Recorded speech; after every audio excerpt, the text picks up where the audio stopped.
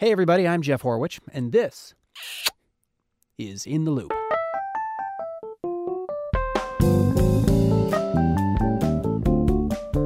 Let me set the scene for you. 2001, I had just moved from Tokyo, Japan, to St. Cloud, Minnesota. I knew nobody. And if you've ever been to St. Cloud, you know that an out-of-towner does not just wander out to Main Street, start shaking hands and hooking up with women. It does not work that way. St. Cloud does not work that way, unless you're in college, in which case I gather it does work that way. But I was not in college. So I sat down one Saturday morning, and I remember it well because it was very sunny. The sun was streaming in the windows, and I sat down on my floor in front of my futon because that seemed like a good casual spot. And I set up this brick of a digital camera. This is 2001, remember, on my TV or something across the room, and I set the timer on it, and I sat back, I smiled, and I had a profile picture. Thus began a multi-year experiment that ultimately came to nothing. I'm not even sure I could even say I grew as a person. In fact, I think I shrank during that period, especially after a short relationship with the friend of someone I met online, which ended in a giant ball of fire of my own making. Not that you need the internet to make the rookie mistake of taking someone out to a nice dinner to break up with them, but I digress.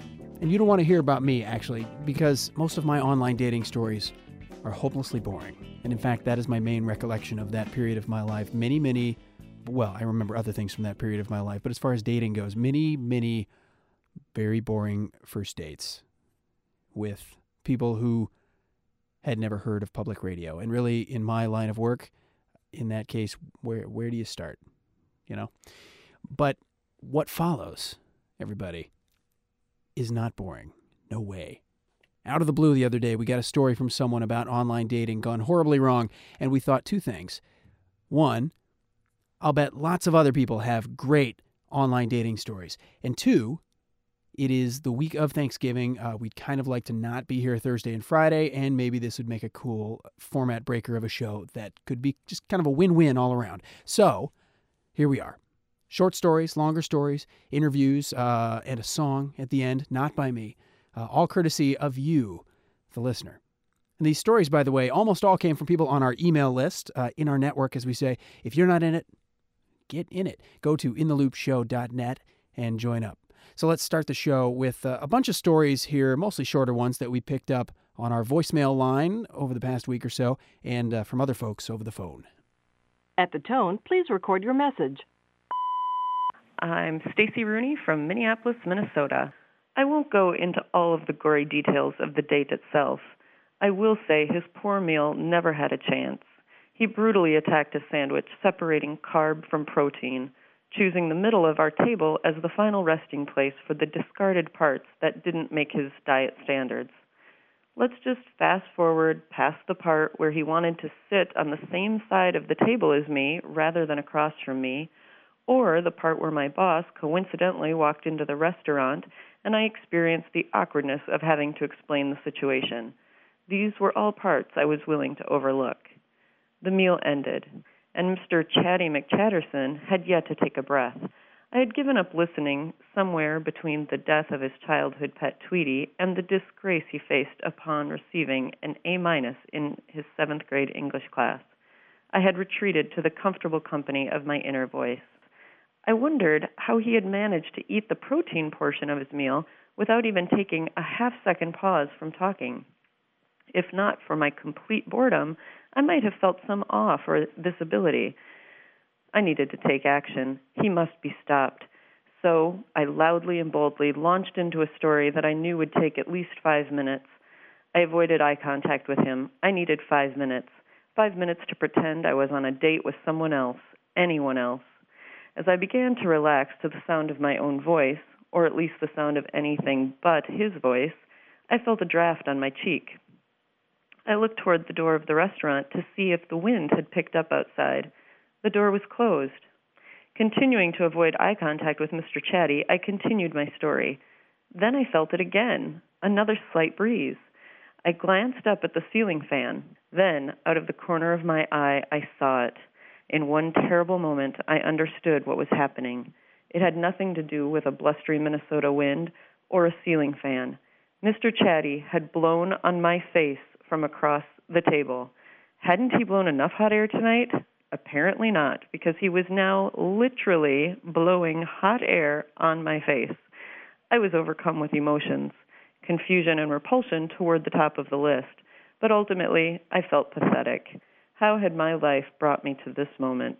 If I could turn back time, what change could I make to lead my life down a different path? I abruptly stopped my story and looked at my watch.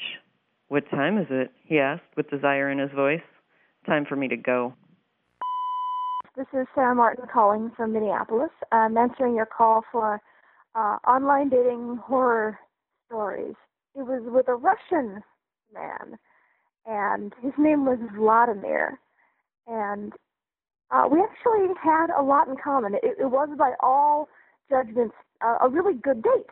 Had lots to talk about, and he was very funny, and he thought I was very funny, and we got on very well.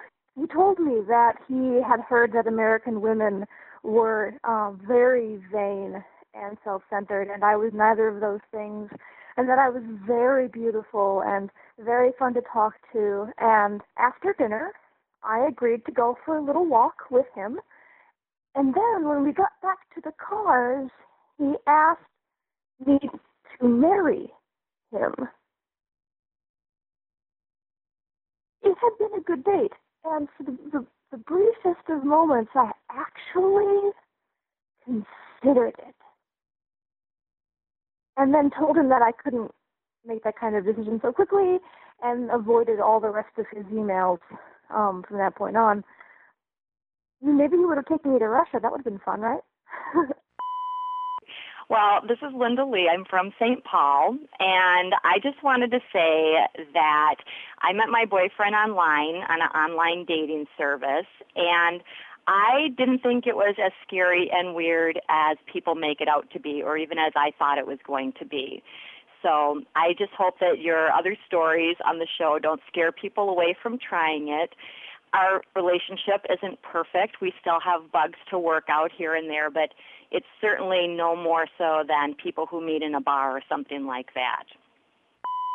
I'm Rich Goldsmith from Minneapolis. Early on in internet dating, probably around 1999, my friend had posted an ad on Yahoo, and he was pretty well educated and good looking, so we all thought this was kind of odd. So we smiled and nodded and gave him a ridiculous amount of crap for it. So one night I was at his apartment for a party, and he disappeared on us, so I figured he was drunk and passed out in his bedroom. But he didn't pass out. He had actually started chatting with some girl who instant messaged him about his ad. Apparently, according to him, she was a Victoria's Secret model, but she couldn't send him any pictures because they were all tied up with copyrights and legal issues. And she lived in River Falls, Wisconsin. Most of us were pretty much convinced that it was a 400-pound Wisconsin man living on disability in his mom's basement, and we told him so. So the next weekend, instead of watching the Vikings game with us that Sunday, he was going to drive to River Falls and meet this girl. We didn't think that would work out very well, but we told him to say hi to the sweaty guy for us. I went over to his place on Sunday to watch the game with his roommates, who are also friends of mine, and hang out afterwards to have a few beers and make jokes about his date. Eventually he showed up, and as he walked in the door, we asked him how his date went. He told us we could ask him ourselves. Of course, what happens next, this incredibly gorgeous blonde girl walks in the room, and she actually is a Victoria's Secret model, a 20-year-old Victoria's Secret model. He tended to have all the luck. My name is Chris Biak, and I'm from Minnetonka. A few years ago, I tried internet dating. I was about ready to give up when this guy emailed me and asked me out for coffee. We talked for a while, and then he asked me if I wanted to take a walk down by Minnehaha Creek, which was nearby in a wooded area. I thought, what kind of freak is this guy? But just said no politely each time he asked. After our date, he called his sister and told her about this weird woman he'd gone out with who wouldn't even take a walk with him by the creek. She thought you were a perv, his sister said. I would never take a walk with some guy I just met. He called me a few days later and apologized. We had a wonderful romantic second date, and a year later, we got married. Okay, this is Jeff again. So we've listened to a few of the stories we had rolling, and we're going to have more for you. But we thought it'd be fun with a couple of folks to just invite them into the studio and talk through the online dating experience. And the first of those that we have today is Mitch Berg, who you've heard on In the Loop a number of times before. Mitch, welcome back. Thank you very much. And when I sent this question out to our listeners, I always know, of course, you're out there reading and listening to what we are asking about.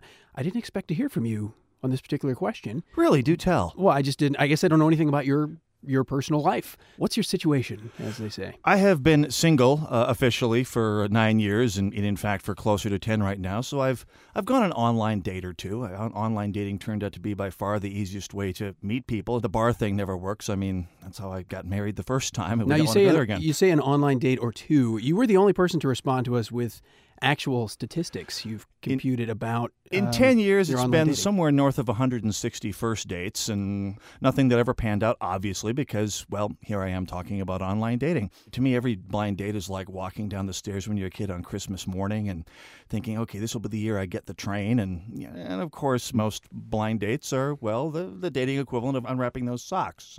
So take me through the various sites that you've tried, because you've set up profiles and landed dates perhaps on any number of different sites that are available. And how do you think of the different sites? Well, each of the sites has a personality. For example, Match.com should be called Help, I Just Broke Up, or I Just Got a Divorce and I Need to Be With Someone Now.com. eHarmony, on the other hand, I think would probably be properly labeled I Really Want to Get Married Now.com. Plenty of Fish is I'm Too Cheap for Match.com. There's a few others out there. Nerve.com? Nerve.com is kind of a less well-known one, and that's the Help, I'm Horny, I Need to Hook Up Now.com. That's probably what I would have called that one, yeah. Having been on how many first dates? 160? 165, I think. Can you give me anything that approximates a typical first online date? Typical first online date usually works out meeting someone in public somewhere. The first meeting where you make your first eye contact and both sides are pretty palpably trying to make sure they don't react with terribly revealing facial expressions like, oh my God, what am I getting myself into? And then usually the phase of the awkward conversation, trying to feel things out, the realization that 2 weeks of emails and phone conversations do not prepare you to speak fluently and easily with someone that you're just meeting for the first time. And then things either pick up and go nicely or they kind of fall off into the tank and bid your adieu, and that's all she wrote. Any just smash-up disaster stories from those first dates? I've had a few. I had one that I thought was going really well. I had spent 5 hours out at Stillwater with someone and did the usual post-date phone call saying, hi, how are you doing? Left a phone message, didn't hear anything for 2 weeks, and got a 3-page rundown of everything that was wrong about me as a person, as a potential boyfriend, as a host, as a maintainer of cars.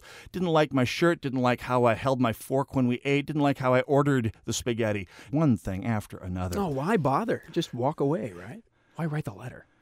You know, I spent some time delving through the DSM-4, clinical narcissism. The DSM-4, the Diagnostic Manual for Psychologists. Oh, yes. Came up with a couple of things. I thought maybe borderline clinical narcissism or something like that, but I just figured I went on the next date and it was all forgotten more or less.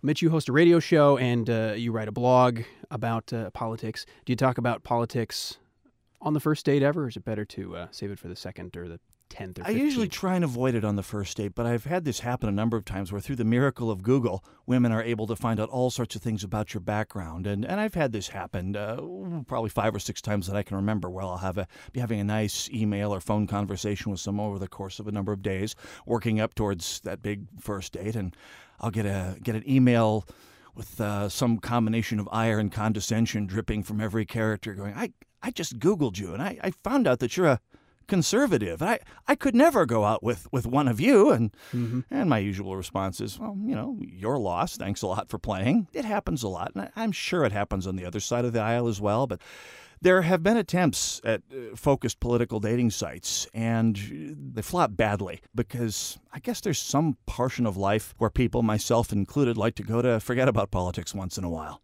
Well, Mitch, thanks a lot for coming in and sharing your experiences with us and your statistics. Thank you very much. And if you want to get to know Mitch a little better and you're not afraid of his politics, visit his blog at shotinthedark.info. Now let's dive in for a few minutes into the story that kind of got us thinking about this whole topic in the first place. It rolled in randomly, as far as I know, from another part of the country through our Public Insight Journalism Network. And Anna Weigel, who works with us here at the show, flagged it, and we passed it around a little bit and thought, you know what? We should call this guy up and learn a little more. My name is Ace Elliott, and I live in Ferris, Texas. I'm 65. I've been single for 15 years, and I hadn't had any womanly companionship. I thought, well, I didn't really know anybody around here, so I thought, well, I'll get on a Christian dating site and try to find somebody that would like to just have a mutual friendship with no marriage or anything like that connected to it. So when I got on there, I gave up my profile and told them who I was and what I was looking for. And so a couple of days later, I got hit on by this person out of Spain. I don't know, it just caught me by surprise. And she was telling me about her situations in life. Her father had passed away, and her mom was in Spain, and she ended up in Nigeria because she was a makeup artist. It was a captivating conversation every time we talked, and we had 90 conversations on emails and stuff within less than a month. It stole my heart just as soon as I started communicating with this person.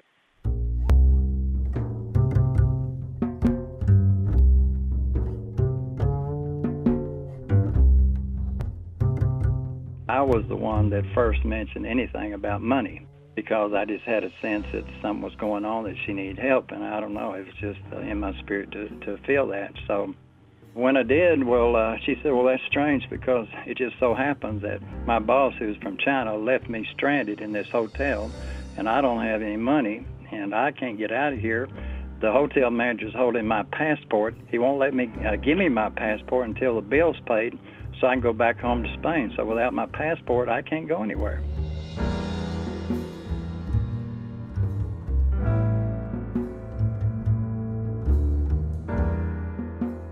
That was where the story started taking some turns, and so I contacted the webmaster on the Christian dating site, and I told him the first time I thought everything looked good, and I thought this was going to be a good relationship. Well, then when I got to suspicion that this was turning into a scam, I talked to him again, and he said, yes, this is definitely a scam. So I kept telling her that I would try to help her. I went on ahead and went along with the story. And I really, in my heart, still wanted to believe that this person was real, that this woman was real. I know I've been warned and warned that this person is not who she is. Well, I needed some confirmations of some kind. So I thought, well, I'll try to contact some churches or missionaries over in Nigeria to go check out this girl that was staying at this hotel. And so I finally did get a hold of somebody there. And she emailed me back, and she said, this she is a he, beware.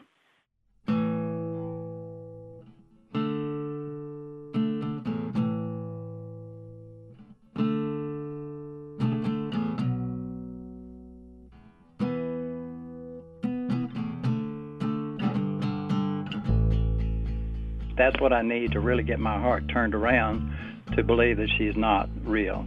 Up till then, I just wanted to believe that she was real, and those words were sweet to me because I hadn't heard those from a woman in a long, long, long time. So that's part of the reason I think I got caught up in the whole scam.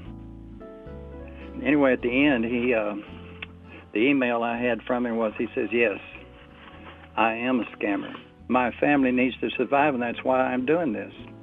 I know that you have a lot you can help me with, and I will be so grateful if you can do anything to help me because I need a change of life, because I am not happy.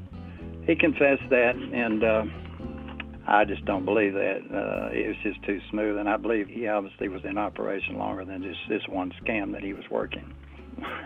So I thought I was a good discerner of good and evil, but this taught me a lesson that I'm not as smart as I thought I was.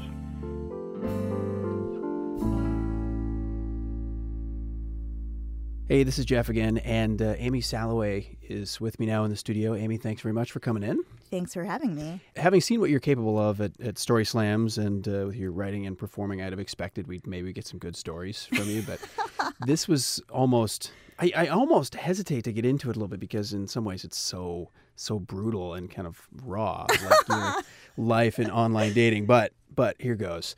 Well, I guess the first thing I want to say is that I've done personal ads on and off for at least the past 9 years. For a while, I felt like it was sort of my occupation.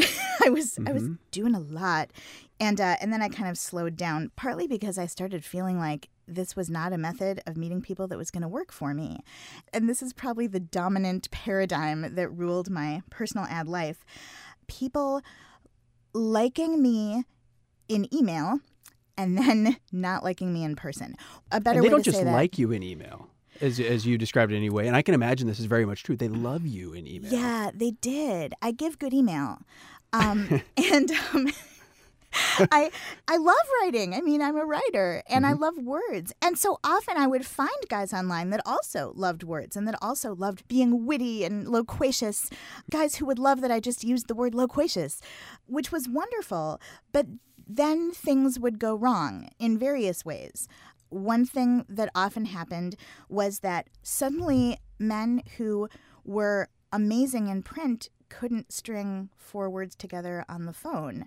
The other thing that happened a lot was that even though I would be very frank about my physical appearance, I think there's a metamorphosis that happens, that while you're writing or while you're in an email exchange, that reality goes away, and I think men would sort of replace that reality with what they hoped I would look like. I think they enhance the pictures in their heads because they want to, and I'm sure I did the same thing. I'm sure I did. So when we would meet in person and they would see right then the brutal reality of, no, actually, this is the body that personality is contained within, they would get what I started referring to as crestfallen face, where I would watch their face just melt into disappointment and despair. And don't you think people would know better, right? I mean, they would. Don't you want to show up to that first date with as much of a kind of poker face mentality as you can, right? I think there must be something in human DNA that disallows that from happening. I think that's the thing about personal ads. It allows people to fill in the blanks on both sides. And after a while, I couldn't take the crestfallen face anymore. I couldn't take watching men and hearing men be disappointed and sometimes even brutally mean and rude and horrible, like the guy who took me to lunch and then dropped me off at the side of the road afterwards. Saying, I have someplace to be. You'll be okay here, right? Just a random street that was University on his Avenue way in to St. wherever. Paul. Actually, he just delightful. Literally could not be in the car with me a minute longer. You get some shopping done, but yeah, I needed to go to Target. Not exactly your neighborhood. Pick up a few things, some rope. Is it a certain callousness that maybe you get because of the way the relationship started with that kind of distance, that people feel like they can abuse the other person when they do meet face to face if they want to? Because you're not the only person who has stories like that. Really. It's unbelievable. I think about that a lot. I think when we have media, when we have electronics and communication devices that can distance us from someone else, I think it is easier to depersonalize them, to think, I'm not really hurting them. My emotions aren't affecting their emotions. I can say or do anything. You've explored some relationships with people, maybe they only stayed online, but with flawed men. Do you feel like your own standards, like you adjust them yourself when you go into that situation? Okay, so one thing I'll say is my best friend Lori and I were placing and responding to personal ads at the same time as each other on some of the same websites. And we started saying, our catchphrase with each other was that we were running the island of misfit boys. It's a good one for this time of year. Yeah. Yeah. I'm really aware that I'm a misfit. And like I said before, I am not a cookie cutter woman. I'm not what every man wants by any stretch of the imagination. So well, you're a little hard on yourself, but maybe this is what online dating does to a person. But I think I'm naturally accepting and compassionate. And I think I really welcome flaws and foibles, maybe more than the typical woman, within reason. You know, there's a continuum. I corresponded with and really, I say this with love, with 2 different men who were both schizophrenic and unable to live on their own. one lived with his parents on a raspberry farm. He also wrote beautiful emails. They were poetic and swirly and psychedelic, and he would accidentally swap words like pickle and project. I'm working on the pickle. Yeah. Really? Really. He wrote about how we were going to run away together on a cloud of bubbles. I mean, that's really beautiful when you think about it. And Project Pickle Man was sweet and beautiful. And we actually talked on the phone, and I thought, well, his friends come and visit him on the raspberry farm. Who's to say I couldn't come date him on the raspberry farm? But then he started asking me if I ever wanted to kill my parents with a knife. And that kind of ended things. I corresponded with a man who had OCD, and he tapped his forehead about once every, I'm going to say 5 to 7 seconds. And he, too, was very upfront about that. He During said, dinner or what? Yeah, totally. He dumped me. What you were asking about standards, this is kind of where you get to the place of I'm accepting of people who are pretty far towards the misfit boy end of the spectrum, but I'm finding that those people aren't interested in me. What does that say about me? Not that there's anything wrong with mental illness, not that there's anything wrong with, if even that sector is telling me no, how bad must I be? How unacceptable must I be? Well, and I hope that you fought your way back from those questions to some extent. Honestly, it's a battle every single day. I think personal ads are both a blessing and a curse in the opportunity they provide to come to terms with yourself, to ask yourself, okay, where is my self-esteem, and when do I want to ride on that self-esteem and wave my self-esteem flag and say, I'm worth more than this? And when are the times when you look at yourself and say, okay, that was a person who I really had hoped not to be rejected by. Why was I rejected? And what can I do about it? So you're off it now, right? Online dating, are you done? No, I don't do much. I still have ads on 2 sites that I can think of offhand. Here's the honest answer that probably won't make it on the air, and then I'll give maybe a more moderated answer. The honest answer is I do feel really crabby about myself lately. I can't put myself in that kind of zoo, in that kind of jungle, when I'm already a couple pints low on self-esteem. And that's where you are right now in the cycle? Every now and then I log on, and every now and then I do a search and just see who's around. But I don't get many responses, and I'm not pushing it. I think I'm leaving those ads up there in case anything new and magical happens. But mostly I hope to meet somebody in daily life, when I'm 100% me in the flesh and blood in 3 dimensions, and somebody can see all of that together and like all of it together. Well, thank you for sharing all this with us. Thank you. Thank you so much for letting me babble about this. Amy Salloway is an actor, writer, solo performer here in the Twin Cities. And you can catch her next at the Rockstar Storyteller Show, Bryant Lake Bowl, January 31st. And what an appropriate theme for this one. What's the theme for the evening? The theme is romance and erotica. Nice. Well, we got you all warmed up for it. Thanks so much. And thanks for coming in. Thank you.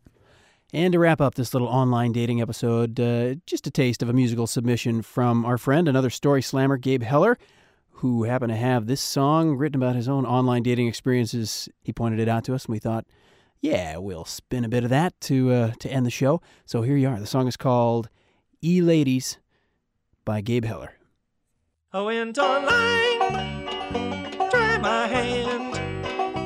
Oh, I heard there might be women there, supply to meet demand. I looked them up and I looked them down, but I was looking for a woman and all of them are ladies now. Ladies now, ladies now. Well, I was looking for a woman, but all of them are ladies now. They're all looking for a night. All right, that's Gabe Heller there with the John Denver Warble. And if you want to find out more about him, you can just Google Gabe Heller. And the CD, by the way, is called Everyone Thinks I'm Dave. But he's not. He's Gabe. And here's a note about Gabe that's a nice way to end the program especially since we're talking about dating and such on the show today. We just learned, Sandon and I, the other day, that Gabe has become engaged to Sarah Martin, who told one of the stories left on our voicemail that you heard earlier in the show.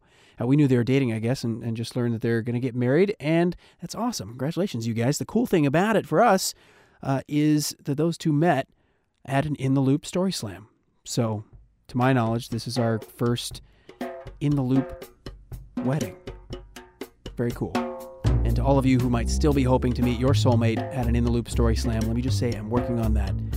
We want to have another one. And when we do, come on out and meet the guy or gal of your dreams. In the meantime, there is online. Credits for the show today, very important. Anna Weigel, who you usually hear me mention at the end of the show for helping us out in various ways. Well, she found the story that got us thinking about this in the first place and prodded us to look into it more, and then tracked down almost all the material that you heard, I think, and made sure that we made a good show of it. So, Anna, we're very grateful for all your work on this one. And Sandon Totten, of course, working alongside her to make everything beautiful and flow nicely and do his usual thing. And me, on the other hand, I just sort of show up to do a couple interviews and say things like, thank you, everybody, for listening to the podcast. We will be back to our usual format, more or less, whatever the heck that is, next week.